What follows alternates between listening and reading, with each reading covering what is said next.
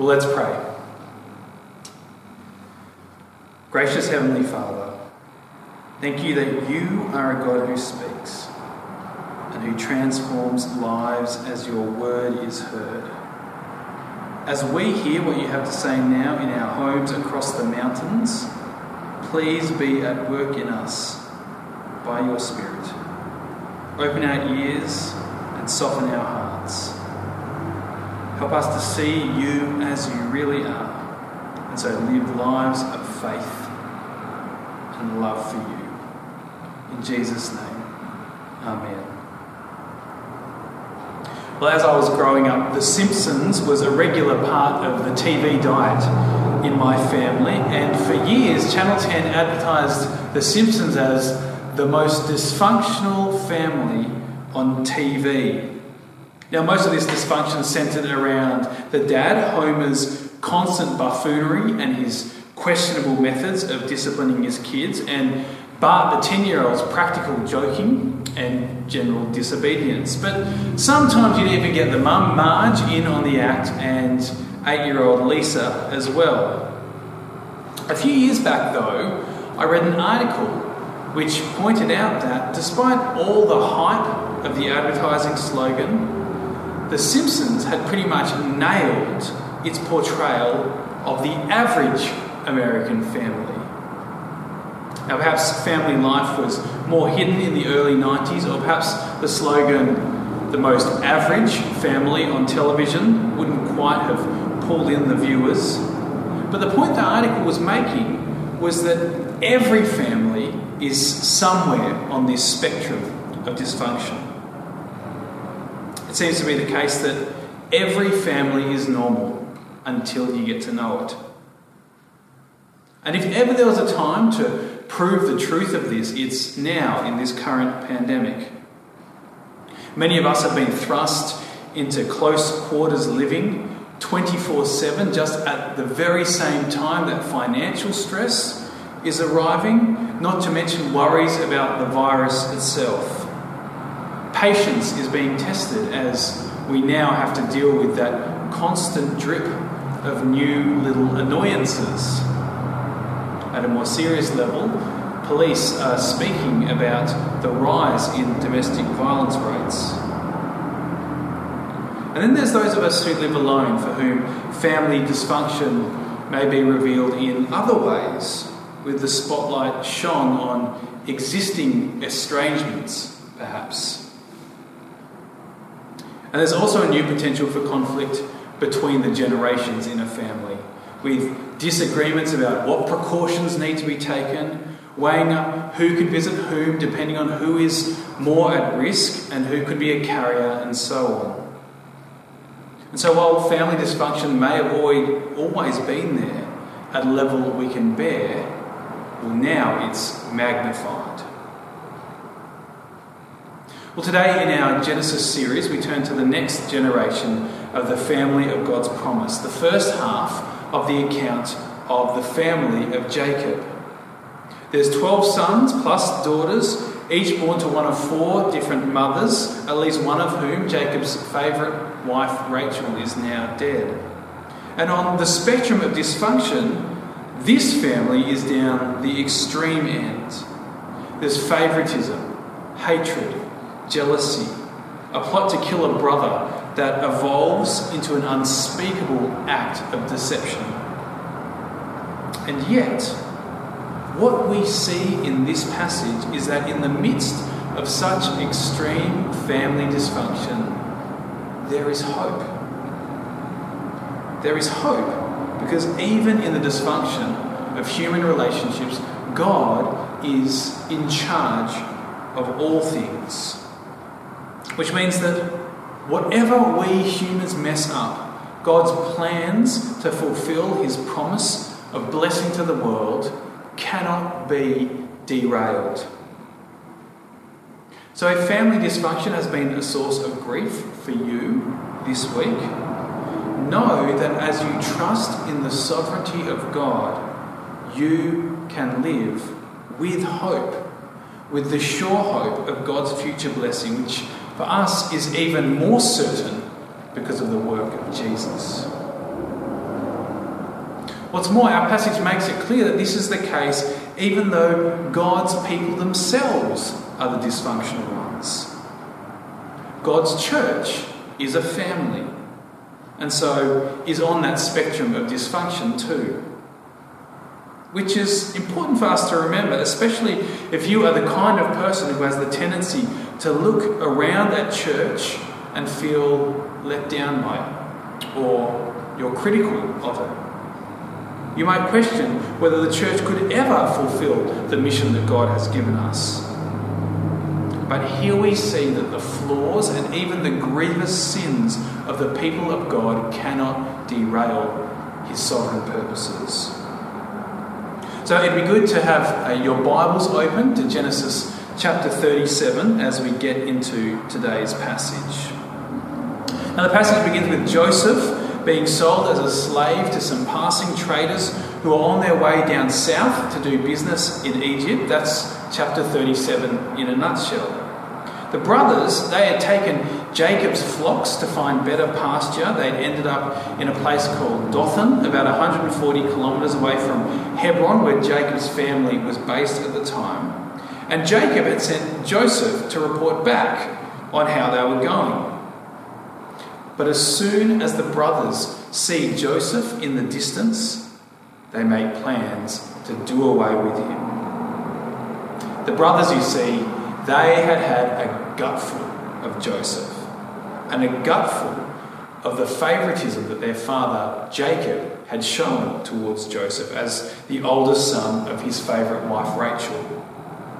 And so, in chapter 37, verse 2, we're told of an earlier instance where Joseph had given Jacob a bad report of the brothers in the field. We then hear in verse 3 of Jacob's favouritism, how he loved Joseph more than any of his sons, and of the ornate robe that Jacob had made for him, a vivid daily reminder of Jacob's favouritism. Verse 4 says, the brothers hated him for it. But it's Joseph's dreams that had really tipped the brothers over the edge. Twice he has dreams that symbolise all the brothers bowing down to him in submission. And both times, tactlessly, he lets them know all about it. And the brothers, they're incensed. No doubt they're aware of God's promise to their ancestors that kings would come from their family. Verse 5 says that they hate him all the more. And verse 11, that they were jealous of him. And so they've had a gutful. And when they see him in the distance near Dothan, miles away from the protection of Jacob, they plot to kill him. Here comes that dreamer, they say in verse 19. Come now, let's kill him. But before Joseph gets to them, Reuben hears of the plan. He was not part of the original plot, and he convinces them that rather than actively killing Joseph, they should just throw him into a water storage cistern. The result will be the same, death, but they won't be guilty of actually shedding his blood, a technicality, but an appealing one, it seems. As the eldest, Reuben is meant to be in charge, and so the others agree, and when Joseph arrives, the brothers take him, they strip him of his robe, and they throw him into the empty cistern. They don't realise that secretly, Reuben intended to rescue Joseph and take him back to Jacob, which is probably intended to win back Jacob's favour for Reuben, win back his rights as firstborn. Genesis later tells us that Reuben had lost these rights because he had earlier slept with Jacob's concubine. But Reuben never gets the chance to act on his plan. He goes away and up steps the opportunistic Judah, suggesting it would be better to sell Joseph to some passing traders. Now, it's a neat solution that Judah proposes. They'll get rid of Joseph without having his death on their conscience, and they'll get some money out of it as well. So the brothers agree. Joseph is sold. Reuben despairs at his lost opportunity. And then, when Joseph's robe is presented to Jacob, smattered in the blood of a goat, Jacob draws the conclusion that his favourite son has been devoured, and he is inconsolable in his grief. Well, that's where the story of Jacob's sons begins, chapter 37. The poisonous favouritism that we saw with Rebekah and Isaac and their sons, and then with Jacob, with Rachel, has now seeped into the next generation, and with toxic results. But playing favourites among family members can never really have anything but toxic consequences, can it? And so there's a warning for us here too. And while it's true that different family members will perhaps click better with you and be easier company, while others will require a little bit of extra grace, the unchanging principle is that you ought to love and honour everyone in your family, regardless. Now, of course, there are different obligations according to the relationship. The obligations of a parent to children look different from the obligations of a brother to a sister, or of a child to their parents, and things will change according to age and stage of life as well. But to withhold love from one and to shower it on another, well, that always ends badly. So the traders sell Joseph into Egypt. The covenant family is torn apart, riven by lies and hatred, and Jacob himself is paralysed by grief. If you didn't know the ending, you'd be forgiven for thinking that bringing this mess back together was beyond the realms of possibility, let alone forming it into a nation through whom one day the whole world would be blessed. And then comes chapter 38, where that all seems even less likely. Now, there's a break in the main story at this point. We leave Joseph in Egypt and we don't come to him for another chapter. And the focus here is entirely on Judah, who leaves his brothers, marries a Canaanite, and by the end of the chapter, some 20 or so years later, has fathered 5 sons. 2 of them die, and 2 others are born to Tamar, the widow of Judah's firstborn, And just a bit of a warning, the story gets a little MA rated at this point. Now, we've already seen Judah's opportunism in the previous chapter and his capacity as a schemer. But here we see just how hard and how dark his heart really is. He insinuates himself among the pagan Canaanites. He denies Tamar of her right to marry his thirdborn, thereby probably consigning her to a life of poverty. He sleeps with Tamar, who he doesn't recognise, but he thinks is a prostitute, a pagan shrine prostitute, no less.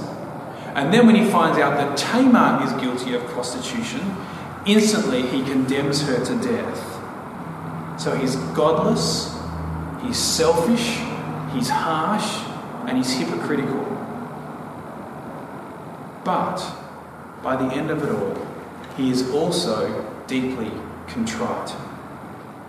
When his own immorality is exposed, he declares of Tamar in verse 26, "She is more righteous than I." Now, you might wonder, what is this episode even doing here? There's no mention either of Joseph or of God in this passage. Well, right throughout Genesis, one of the big questions that we're supposed to keep asking for each generation is this: who is the one who will inherit God's promise and be the one through whom the whole world will be blessed? First, God chose Abraham, and then Isaac, not Ishmael, and then Jacob, not Esau. So who is it in this generation? Well, for this generation, it's a little more complex, because in a sense, all of the 12 sons are elect. they all become the forefathers of the tribes of Israel. But there is a special focus on Joseph as Rachel's firstborn, and in this chapter, on Judah.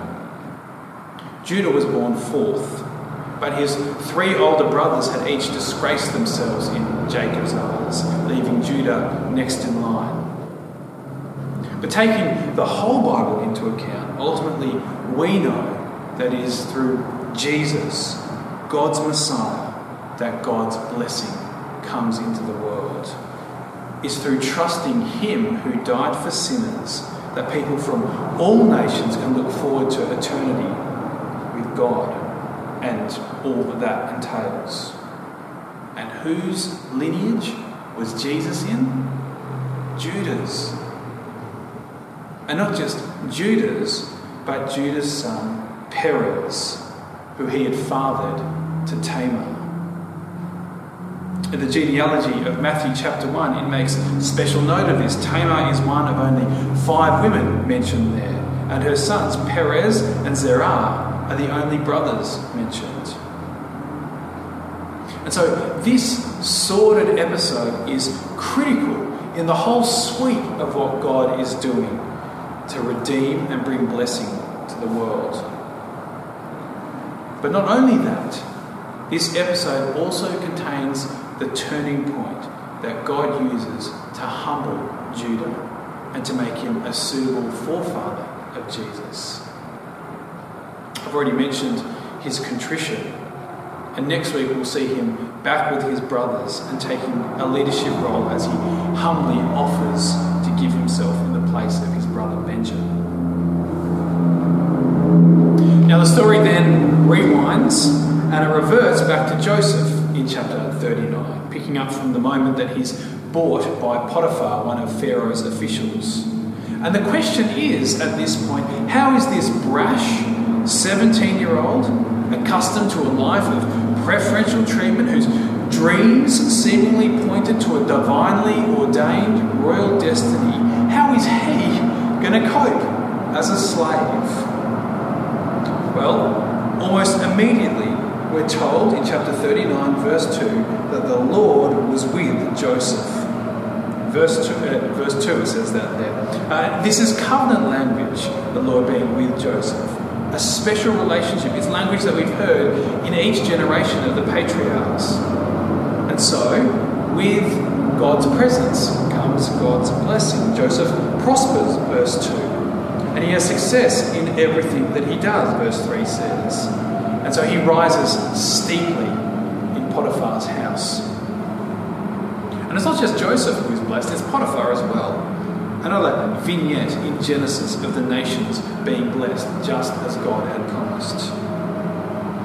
And so, soon enough, verse 6, Potiphar left everything that he had in Joseph's care. Joseph's running Potiphar's whole household. And so it suddenly seems like the destiny pictured in Joseph's dreams could, in fact, be a real possibility. With God's presence, anything is possible. But just as each of Abraham and Jacob in various ways had to be refined by God to be suitable recipients of his blessing, so it would be with Joseph.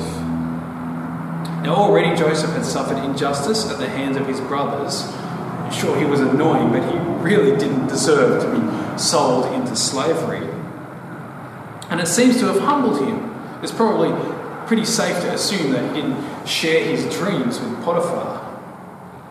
But it's in what happens next that a new godly humility and maturity and a deep trust in God really becomes evident in Joseph. Potiphar's wife repeatedly attempts to seduce him, and Joseph is a model of integrity.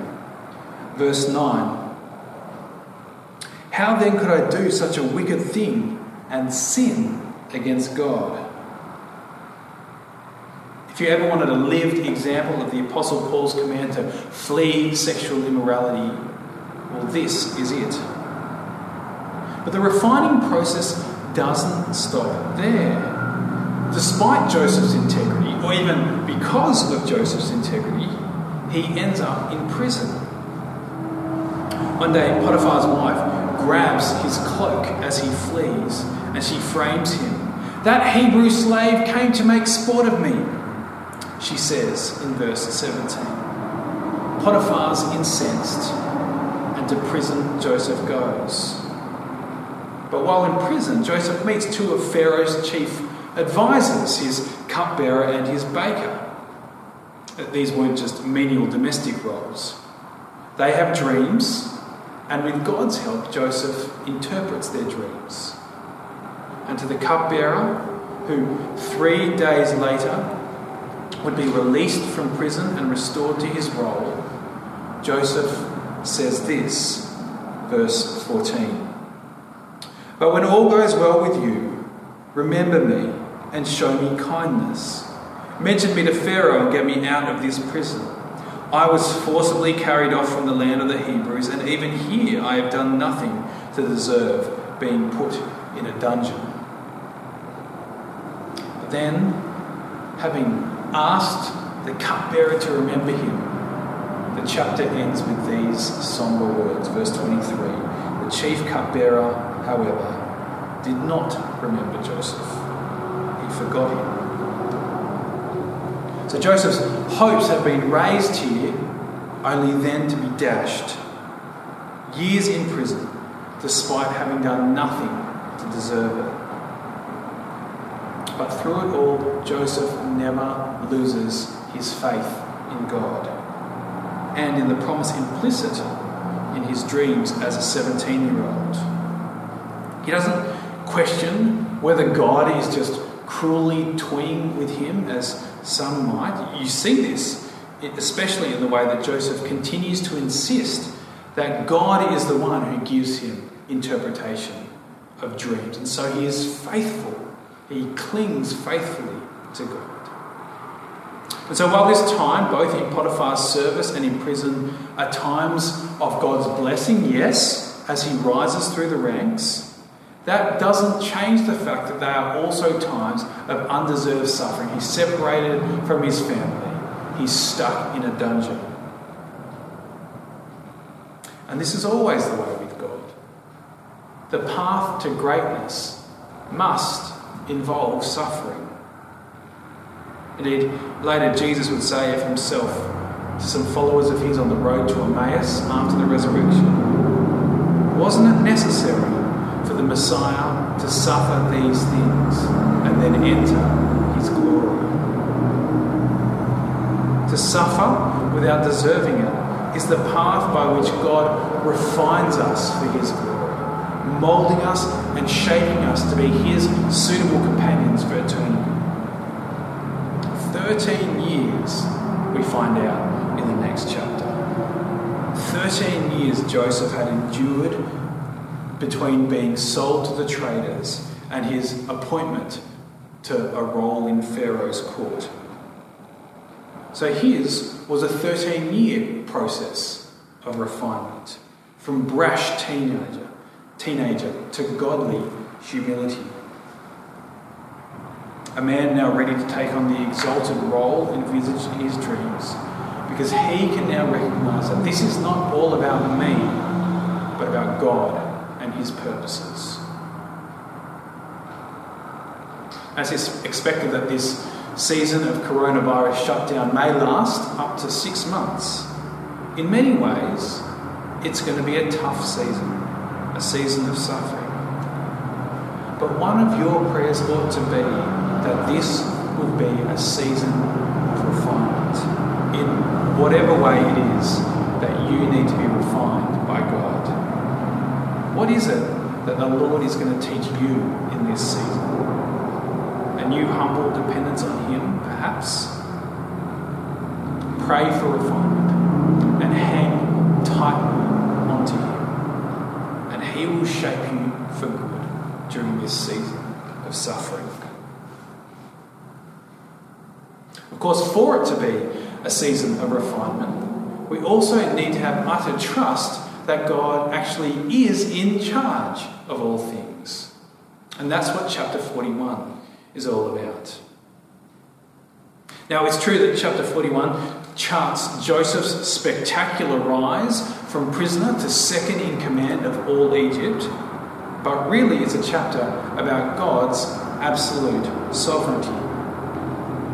Pharaoh has a pair of dreams that none of his magicians or wise men could interpret, and the cupbearer finally remembers Joseph. This is now 2 years on from when the cupbearer was released. Pharaoh calls for Joseph and he recounts 2 of his dreams, both of which Joseph says represent 7 years of coming plenty, followed by 7 years of famine. But the thing to notice is the part that God plays in all of this. In verse 16, Joseph tells Pharaoh that he cannot interpret Pharaoh's dreams, but God can. And then, as Joseph gives the interpretation, twice he says, God has shown Pharaoh what he is about to do. Verse 25 and verse 28. And then, in verse 32, Joseph says, the reason the dream was given to Pharaoh in 2 forms is that the matter has been firmly decided by God, and God will do it soon. So God has decided what's going to happen. Then God gave Pharaoh the dreams.